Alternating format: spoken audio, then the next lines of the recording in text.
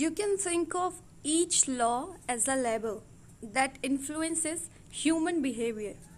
When the levers are in the right positions, creating good habits is effortless. When they are in wrong positions, it is nearly impossible. How to create a good habit? The first law, Q, make it obvious. The second law, grabbing, make it attractive. The third law, response, make it easy. The fourth law, reward, make it satisfying. We can invert these laws to learn how to break a bad habit. How to break a bad habit. Inversion of the first law, Q, make it invisible.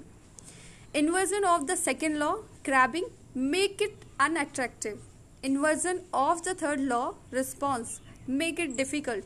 Inversion of the fourth law, reward, make it unsatisfying. Thank you.